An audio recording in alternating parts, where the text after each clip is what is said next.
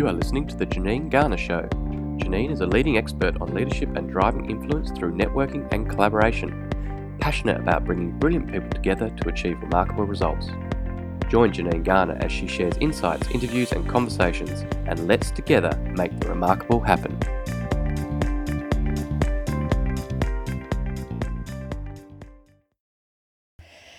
Hi everyone, I am beyond excited to be hanging out with a fabulous woman, Jo Muirhead. We're sat here with our cups of coffee and our bottles of water being so important, and I'm sure you'll find out why shortly.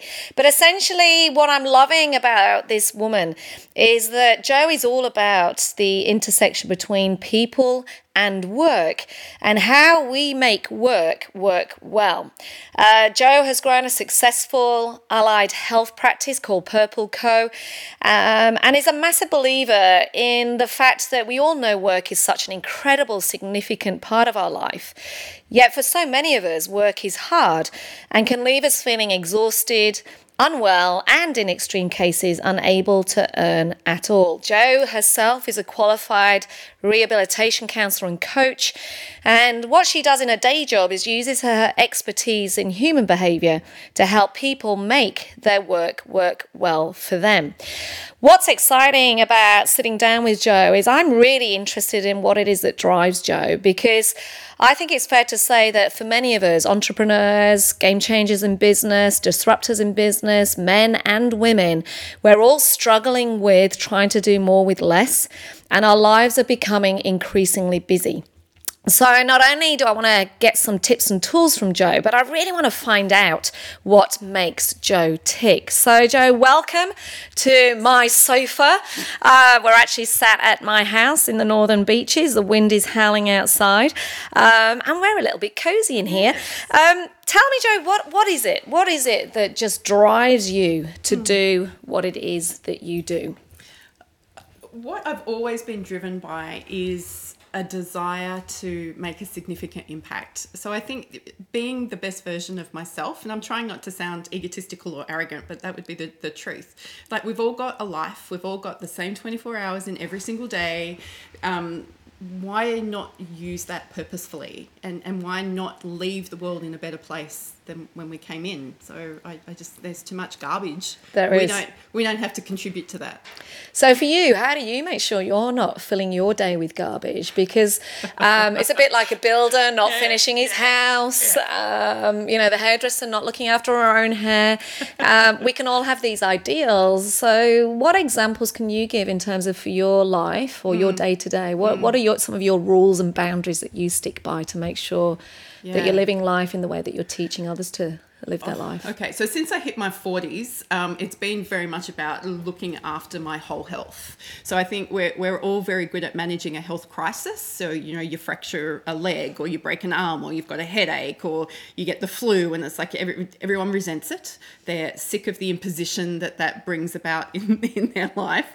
But when I hit 40, I tried to learn to run the trails. I've never been an endurance athlete, and I ended up with a really serious back injury and a terrible hip injury and became a chronic pain patient, which is awesome given my background. So I've had to learn that without my health and without my ability to modulate my energy levels and my brain health and my whole health and my water intake, which we'll talk about because I'm a bit passionate about that, and my sleep and looking after my soul, my spirit and my body, if that's not happening, nothing else is happening. So we can only run on empty for so long. So if you're in the car and you watch your petrol gauge go down and you've got 20 kilometres worth of fuel left, is awesome until you hit a hill. Because that 20 kilometres goes down really quickly. And who wants to be stuck on the side of the road in the dead of night without anything left in that tank? And I feel like I lived that experience, and I've certainly watched clients for the last 20 years live that experience, but I don't think it has to be that way. No. Are you seeing more and more of it at the moment? Yes.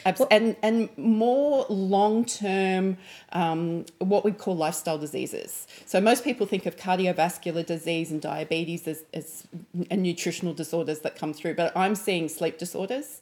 Chronic fatigue, adrenal fatigue is a massive, it's almost an epidemic, especially around very high-performing people who just all of a sudden crash and burn without any other medical evidence to suggest what's going on. Seeing people with addictive behaviour that just becomes unhelpful for their life. So people are staying out of the workforce for longer. They're fearful that work is not something that they can do. Yet we've got these other opposite extremes where we also have the privilege of working with people who now get to live in wheelchairs for the rest of their life. And they're the ones that will come through the door, quite literally through the door, and go, don't tell me it can't be done. So this whole dynamic around what drives people to look after their health and how that fits with work and how that fits with a sense of purpose, I just find that fascinating. So you talked about the sleep deprivation, the adrenal fatigue, the addictive personalities as some examples. Do you think people actually realise that they're not having enough sleep or they're at risk of adrenal fatigue? What sort of things for our listeners should they be looking out for? Okay, I'm going to give you a personal example here. I went through a stage where I wasn't sleeping. So I just thought, this was the strangest thought now in retrospect, that, okay, well, if I'm not going to sleep, I obviously don't need it. So let's just do more stuff. It's dumb. Like, you can hear me say that and go, oh, Jo, that was such a stupid thing to do. But I know I'm not alone. So it's where I liken it to so many clients that I work with where I say, this is a minute, and I blow up a balloon. I say, that's it. That is it. How much more are you going to stick into it to your minute? And people will continue to blow that balloon up until it bursts. And I'm like, ta-da. And they're, oh, I get it now. So it's a minute. What can we reasonably do in a minute? And like you said in the introduction, we're being asked to do so much more with less.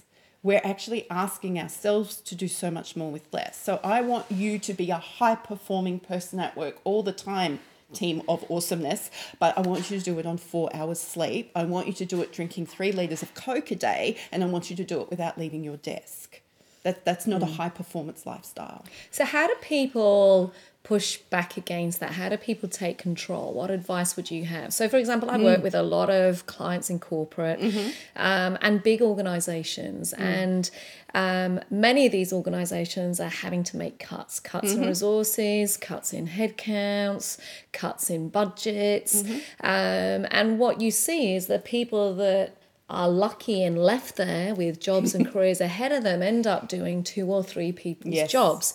And the pushback when I've had these conversations is I can't, how do I manage it? Do you have any tips on what people could do? Because it is tricky, isn't it? It is really tricky. And I think the crux of that is you've got to know what works for yourself first. So I employ people, and I also go into organisations and consult inside of organisations. And one of the gifts we can give any employer is we know how to get the best out of ourselves. It's not I don't actually believe it's our employer's job. They can facilitate that, but we have to take some personal responsibility to go, I am best in the mornings. I am best if I exercise during the day. I am best if I have 2 solid days over a weekend.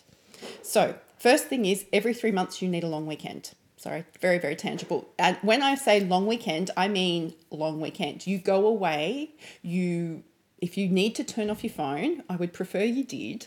I would prefer you didn't look at email. Seriously, unless you're an emergency doctor and that's a whole new kettle of fish, you really don't, no one's going to die. I know sometimes it feels like it, but no one's going to die. So I think every 3 months I have a week out, but I know many people listening to this would freak out about having a week out. So start with a long weekend. So I've brought a new full-time team member into my business. She's been with me for 4 months, and I know the job's heavy and demanding, and she hasn't done it for a while. So she cried, got wet eyes. That's what we call crying in my business. When I said to her, right, we're going to plan a long weekend. I want you to have a Friday and a Monday off because you're going to be useless to me come December when I really need you to be on the ball.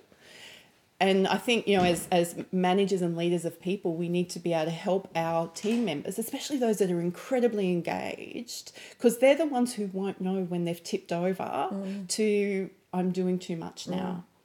So I think you've got to use your annual leave. You don't bank it so you can take 3 months around Europe. The whole idea is that you split it up over the year and you give yourself circuit breakers. Yeah. Because you need that time. I mean, you've talked to me about the brain fog.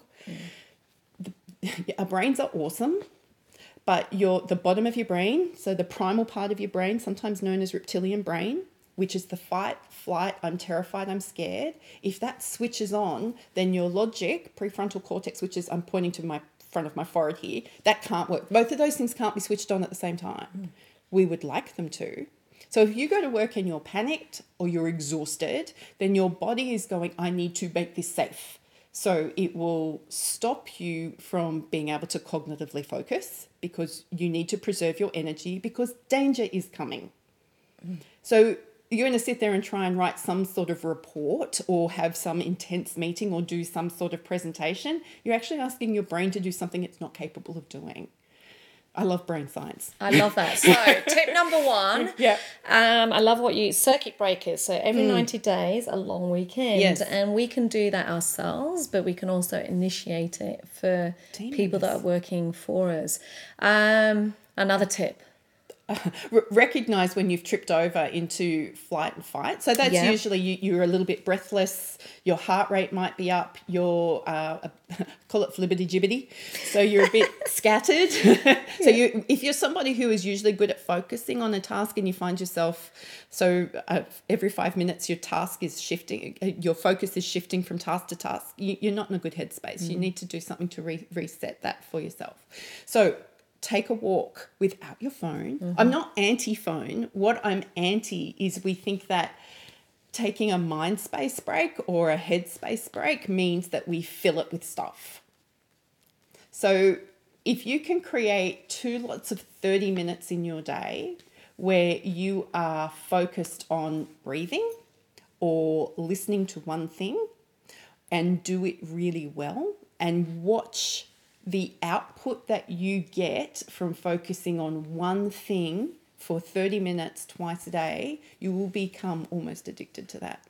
And it will actually allow you to turn your emails off. Oh, that's another thing I recommend you do. Turn them off.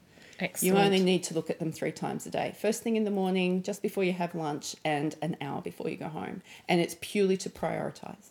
I love it. So I've got 3. It's all it's all circuit breakers. Yeah. So the physical circuit breaker of the long weekend every 90 days. Yeah. The mental circuit breaker of you called it a mind space break, which is, you said 30 minutes twice a day. And imagine some people going, I don't have time to do that. You actually don't have time to not do it. Yeah, so I love that, which you don't have time not to do. The third one, and I'll add into that emails, the third one is there's something, because we're hearing so much about sleep. Yeah. So like the total switch off. Yeah. What's your view on that? No one is getting enough sleep. And because sleep is not just the absence of being awake, there's different quality of sleep. So people they don't realize the importance of a sleep routine. So getting ready to go to bed. And then we've got what's called initial insomnia, which is you find it hard to fall asleep. And then we've got this thing called terminal insomnia, which is you wake up and then you can't get back to sleep. And there are different things you need to do to try and manage both. I don't believe some people need 4 hours of sleep and some people need 9 hours of sleep. I believe that we need good quality sleep. And if we're not resting, then we have an increase in adrenaline pumping through our bodies, which over time is going to lead to the adrenal fatigue. And then if we've got an increase in cortisol being released into our bodies, then that's when we start to feel fat. Because our body is going, I need these hormones in my body to keep this person safe. Because sleep deprivation is a form of torture. I think we've forgotten that. That's awesome. I love that. I'm sat here now going, right, interview done. I need to go and just sort out my day. So I can hear this passion that you have for your area of expertise. What keeps you inspired? I love it when my clients and clients of Purple Co come to us and we help them see that they can do something they didn't think was possible. So we've recently finished working with a lady who was 7 years out of the paid workforce, and she was a pharmacist and she had her own business, but she got sick with adrenal fatigue and a condition that causes dizziness and vomiting for her. And we worked with her on mapping her energy levels and not looking at how to manage her fatigue, but how to maximize her energy. So everyone comes to us for a fatigue management program, which is really an energy management program. Anywho, she is now studying, which she hasn't been able to do for 7 years. And because we've been able to, she wants to start a relationship. She never thought she could start a relationship, and she wants to start a family. And she never thought she could start a family. And watching her face the day she realized that I could actually be pregnant and do this, or I'm actually going to have a job in 12 months' time and making a contribution. It was beautiful. I love that. So I want to see more of that. I love it. I love it. What do you think got you to here? So what are some of the choices maybe in your past that actually started you on this journey? Where did it all begin? I've been working since I was 14, and my family was self-employed, and work has always been a really legitimate, important thing that we've done. So work was always something that you just did. And it was important in the family, and it gave you status, and it gave you security, and it gave you freedom. So work has always been something that I did, but I've always had this like kind of love-hate relationship with it. So I'm a bit of a bull at a gate. That's my personality. I will work full on, and then it's full stop, full on and full stop. And that was a pattern of my life until my late 30s. And it wasn't until I stopped and went, does it have to be that way? And started to get some smarter people into my life. So I'm an allied health professional, so I'm very around the medical profession. And I don't know if you've noticed, but medical people like to diagnose everything. And once we've medicalized something, it's legitimate. And then we've got a legitimate sickness, and then we get to be passive about it. I don't like that. Yes, I think medicine has its place, but I think we've over-medicalized things. I know overeating because you eat when you're emotional doesn't necessarily mean you've got an eating disorder. Anywho, sorry. I love it. So I think for me, I've worked for some people that were pretty hard people to work for.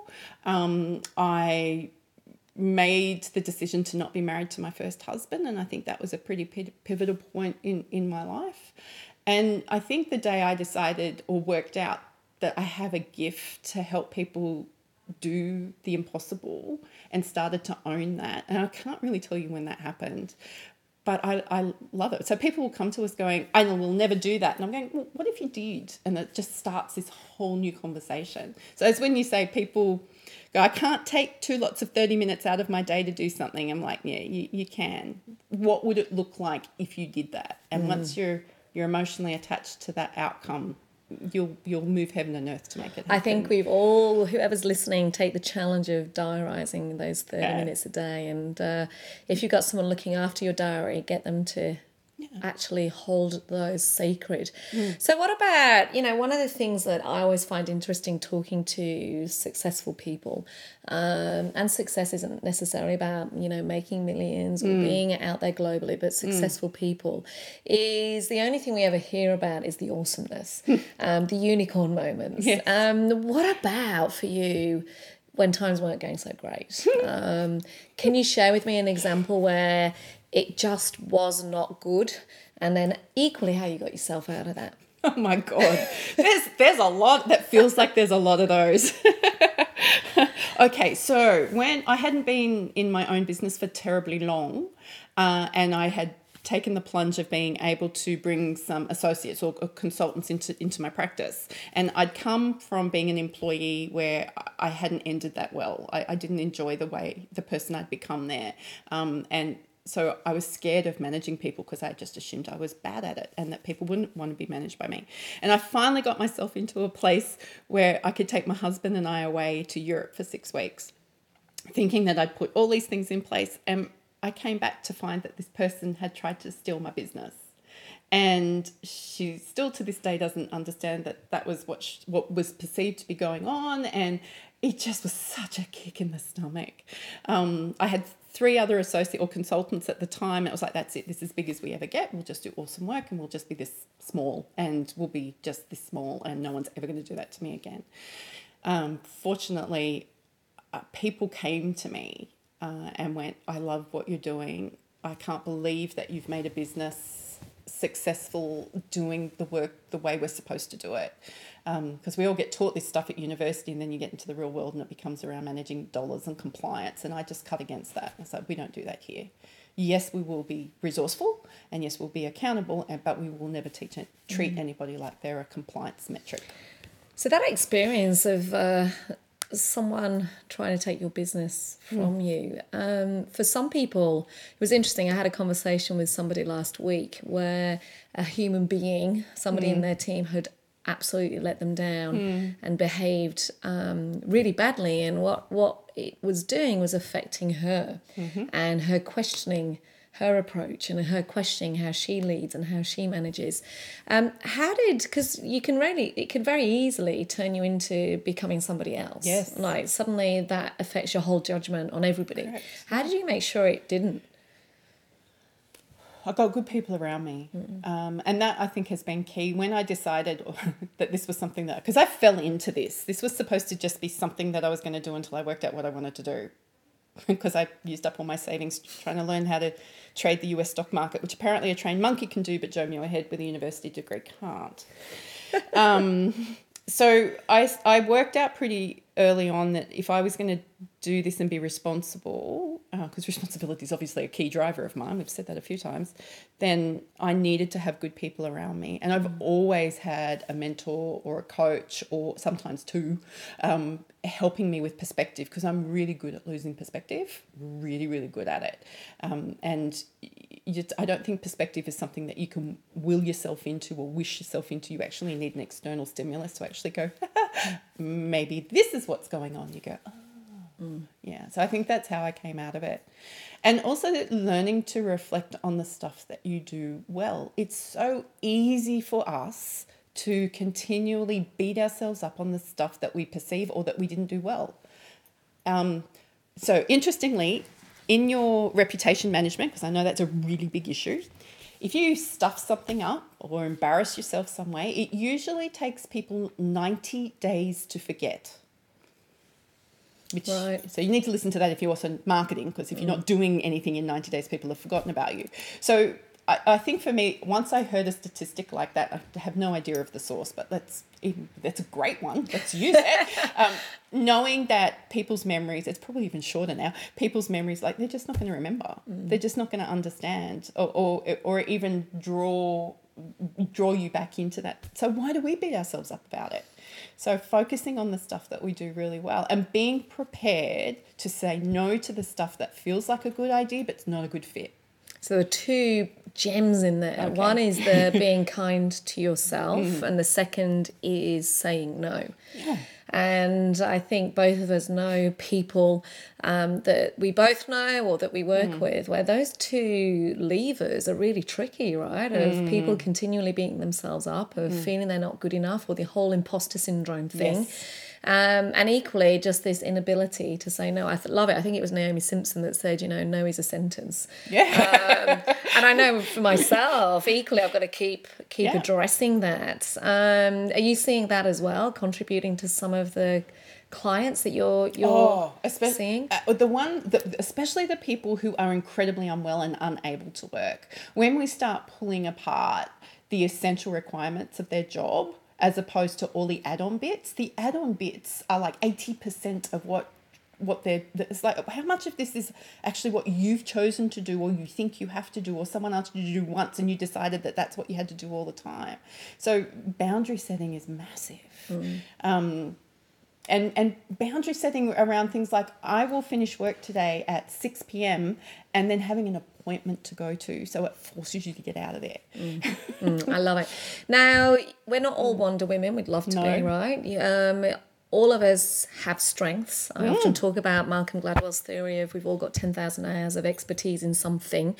And there's no doubt where your strength is. But equally, we've all got things we need to work on, our weaknesses, the stuff that we're not so good at.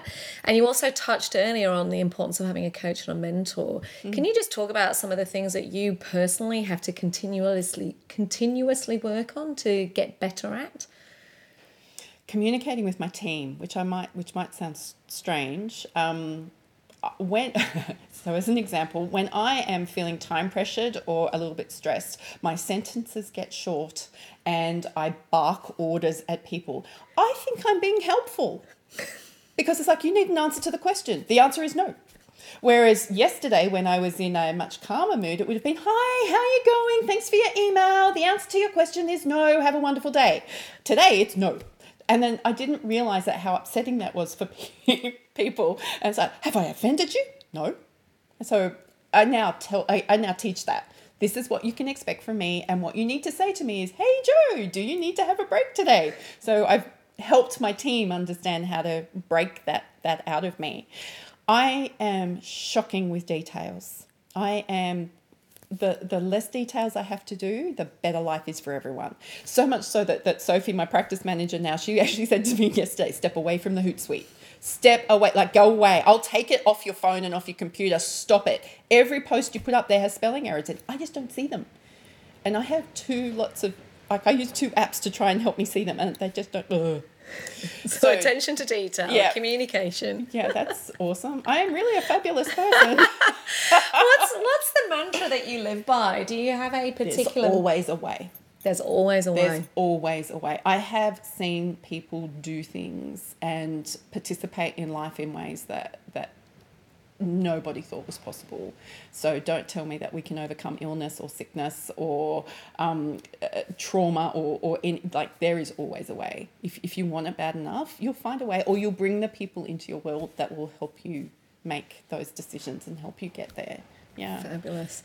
And one of the things last week, I was facilitating an event and your name came up when we were talking about authenticity in communication. And one other thing that Joe has is a regular video blog that you post through Facebook. What do you call it? This is Private Practice. This is Private Practice, which is just awesome. Now, tell me where it started and talk to me a little bit, or share with us just the style. For those of you that have not seen it, essentially it comes up on Facebook 3 or 4 times a week, and Jo is always it's almost like she's just flipped the camera on her computer and there with a mug of coffee, tea, sometimes it even gets to a glass of wine, and it's just Jo talking, and it's actually quite entertaining. Where did it all start, and tell me about how you're using this? Yay. So it started me ranting about Telstra. So I could not believe an organisation could be so freaking incompetent. And I'm sorry, Telstra, but we've had this discussion on numerous platforms many, many times. I was trying to... So they sold me a product that they couldn't deliver on. They sold it to me for 4 years before they told me. And the only reason was because I'm questioning download and upload speeds. It's like... So then we had to go through this rigmarole. It took us 3 months to resolve an issue. And seriously. So I just flipped the camera on one day and went, this is the stuff no one talks about. And like you said before, we all talk about the awesomeness, and I'm so inspired, and it's so passionate, and it's so wonderful, and everyone wants to be me. So I just went, this is real. Telecommunications in Australia sucks. So those of you who got coached by me in the USA this week, awesome, because Telstra was working. And if you, under the assumption that we have other options in Australia, not where I live. We're not in the... NBN isn't even planned for us. Geez, that's hilarious. So it just grew out of that. And then I got some positive reinforcement, people going, that was really great. I really like the fact that you're willing to talk about the stuff that no one else talks about. So then I try and keep it to one thought, but sometimes there's several, just about my day. This is what I did. I talk about leadership, but it's very practical. So today I had to lead this thing, or today learning how to do an online marketing sequence and integrating 5 different pieces of software and learning how to copyright and design so that the story all matched. I sang a song. And what's been so encouraging for me is that when people see them, they enjoy them. It helps normalize. I think that we have some pretty rough times, and I've recently been on there talking about not being well and what you need to do to look after yourself so that you can be sick but also give yourself permission to recover, because there's nothing worse than being sick and then stressing out, looking at your emails, answering your phone calls. Like, you're sick, just be sick. Like, please. Stop spreading that love. So what is it? This is Private Practice. This is Private Practice. You can find it on Facebook. Definitely have a look. Now, what makes you choose the coffee versus the tea versus the wine? Oh, that's purely a mood thing. But what I love about the coffee cup thing, there's often water in those coffee cups. My nieces and nephews, who are quite a lot younger, they get excited to find out what Margani Joe's using. So that there's family conversation going on there as well. So I know what present I'm going to send you at Christmas. Please do. More than happy. I think it's great. So from your perspective, who do you think of, if anybody, or even what do you think of when you think of somebody living a successful life? What does that mean to you? Is there anyone particularly that you go, God, they've got it sorted? Does anyone ever get it sorted? No, I don't think anyone ever gets it sorted. Mean? I think people, particularly women that I really admire, that go, wow, I'd like to be like them. Therese Rain, who's the wife of Kevin Rudd, for people who don't know, she's a rehabilitation counsellor as well. And she grew this massive business here in Australia. She's taken it to Europe. She's taken it into Asia. And she's really helping disadvantaged people learn the skills that they need to work, which is not just technical skills, it's the social and emotional intelligence that goes along with that. I heard her speak at a conference and it was like, oh my God, there's another person like me in the world. So that was pretty cool. I think she's had to deal with some not so pleasant stuff in her life. And then there's Janine Shepherd. She was an Australian Winter Olympian who was involved in a motor vehicle accident and has had to learn to walk again. But before she learned to walk properly, she became a pilot. And when I heard her story and listened to her TED Talk and have read her books, and I've met her a couple of times, I just think, wow, I want to be like you. There's no, people say fall over 7 times and get up 8. She's like gotten up 13, 14, 15. And I just think she's an incredible So what person. is it about those two people? So Teresa and Janine, if you had to describe what it is about them that you are inspired by or you respect, what is it? So obviously Janine, I'm hearing just that thing and that resilience. Yeah, I think, and that's probably it for both of them. Yeah. But also holding firm to, I have this thing inside of me. So I think, we have a job, we have a career, and we have a calling. And I'm really starting to own my calling. And I think for me, I've watched those two women, and I love the fact that they are so called to what they do that nothing will get in their way. So in Therese Rain's case, her husband being outed of the highest office in this country, and then Janine training for the Winter Olympics and then being hit by a truck. It's just like, but I'm called to do this stuff.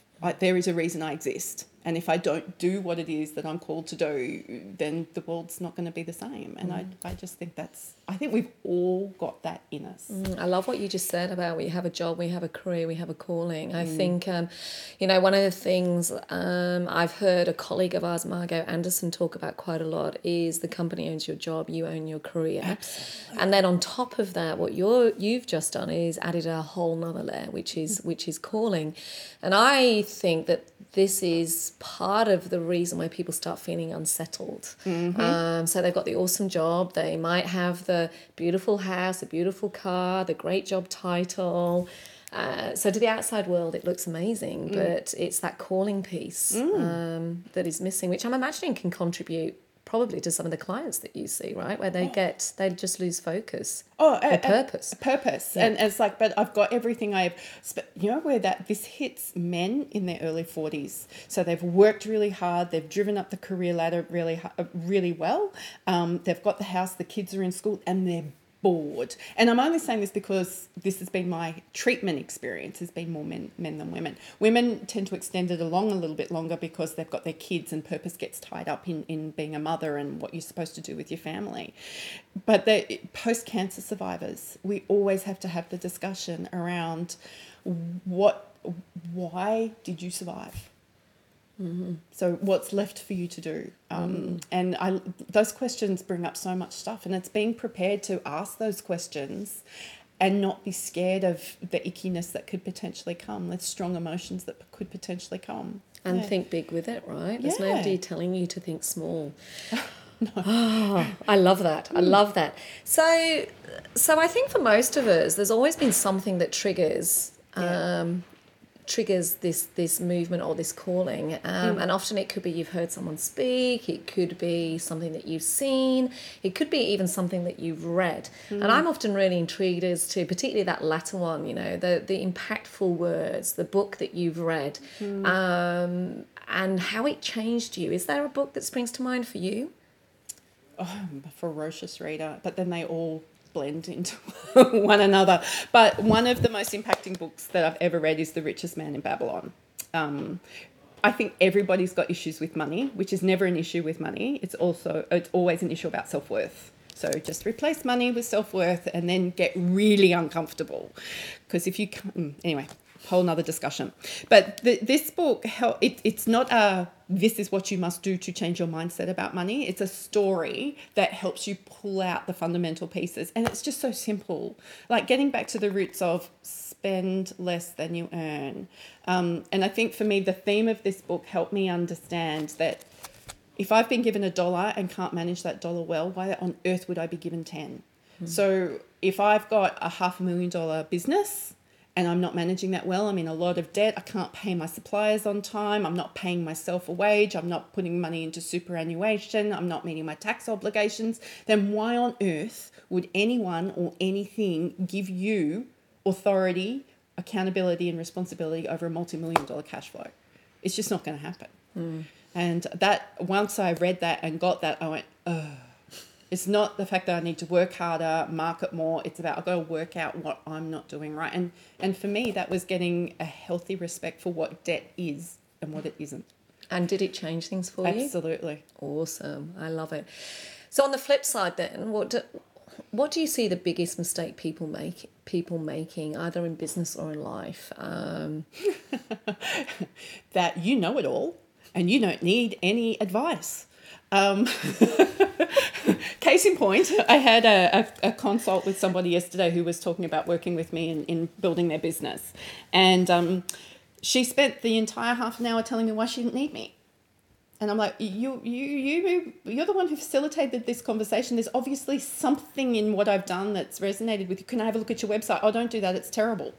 Okay. Can I see your social media presence? I don't have any. Okay, you've just told me that you want to be speaking and you want to be on TV and you live in a small rural community. So what are your plans for that? Oh, I don't have any. So how can I help you? Oh, you can't. I'm like, what? It was just so bizarre. So that's unusual. Most people come to me going, I want you to help me with this thing. But yeah. I couldn't agree more. In some of my work, I talk about how we all need teachers to help us develop mastery, to help us actually know more. And the way that we let those teachers down is we just don't listen to the advice. It's almost a child with their fingers in the ears going, no, and you see it all the time. It doesn't matter whether it's in your personal life or your professional life. So I couldn't agree more. What is the I'm always intrigued because there's so many bits of advice that are bandied around in business and in entrepreneurial world.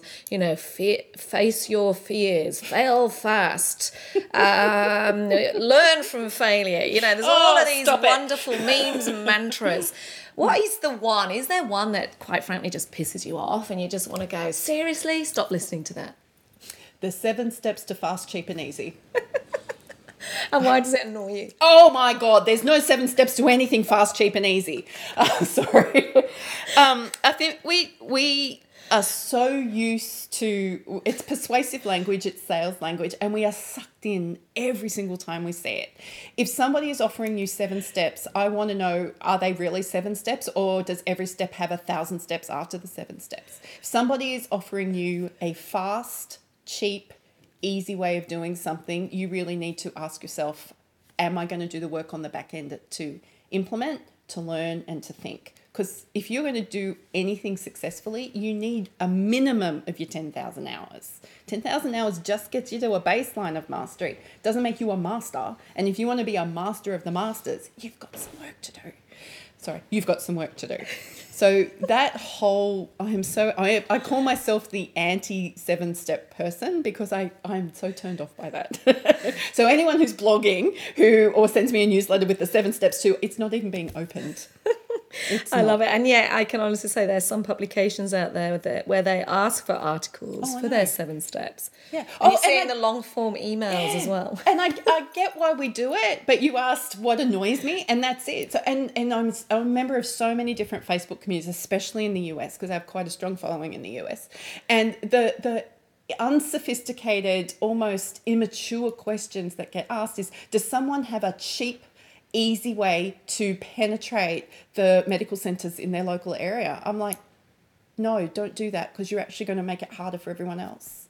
Or I need free website building tools. Like, do you not understand the importance of a website these days? And seriously, you've got a master's degree in social work. Why are you building your own website? Anywho. So 2 things in that: just do the work. Yeah, please. And secondly, don't try and be something that you're not. Like outsource, or you can't be great at everything. Find the masters to help you. I love that. And I think it's important. We have to know what we want. So I don't believe in abdication. I believe in delegation. So it means you still need to know what your website needs to do. It needs to be in your voice. It needs to be in your branding. It needs to have functionality that's going to work for you and your clients. You can't abdicate that to somebody else. But you don't need to be the one that builds it. Gosh, I love it. Wow, that's just been an awesome conversation. I wish I could actually capture some of the wonderful facial images that came out during that conversation from the beautiful Jo Muirhead. Jo, I've got one final question. Go back in time, your 21-year-old self. If you could, what would you tell her? 21-year-old Jo, wow, she was magical. They were magical days. Okay, you don't know it all, and don't sweat the small stuff. Excellent. You don't know it all, and don't sweat the small stuff. Yeah. It's just been an absolute pleasure to talk to you this morning, you. Jo. Thank you so much. Thanks for your honesty, your authenticity, and so many words of wisdom in that sort of 40 minutes. And anyone that's listening, I challenge you all to get those circuit breakers in, to think about your end of day sleep routine, and most of all, to be kind to yourself. I think a lot of us have abdicated actually versus delegated our responsibility on that in terms of managing ourselves to other people, and we've got to take that control back. So thank you so much, Jo. I've certainly got loads of things I need to go and put into place. Thank you so much. Pleasure, Janine. Thank you. We hope you enjoyed listening to the Janine Garner Show. To follow her blog, purchase her books, or find out more, visit her website, janinegarner.com.au. Brilliant people, extraordinary results.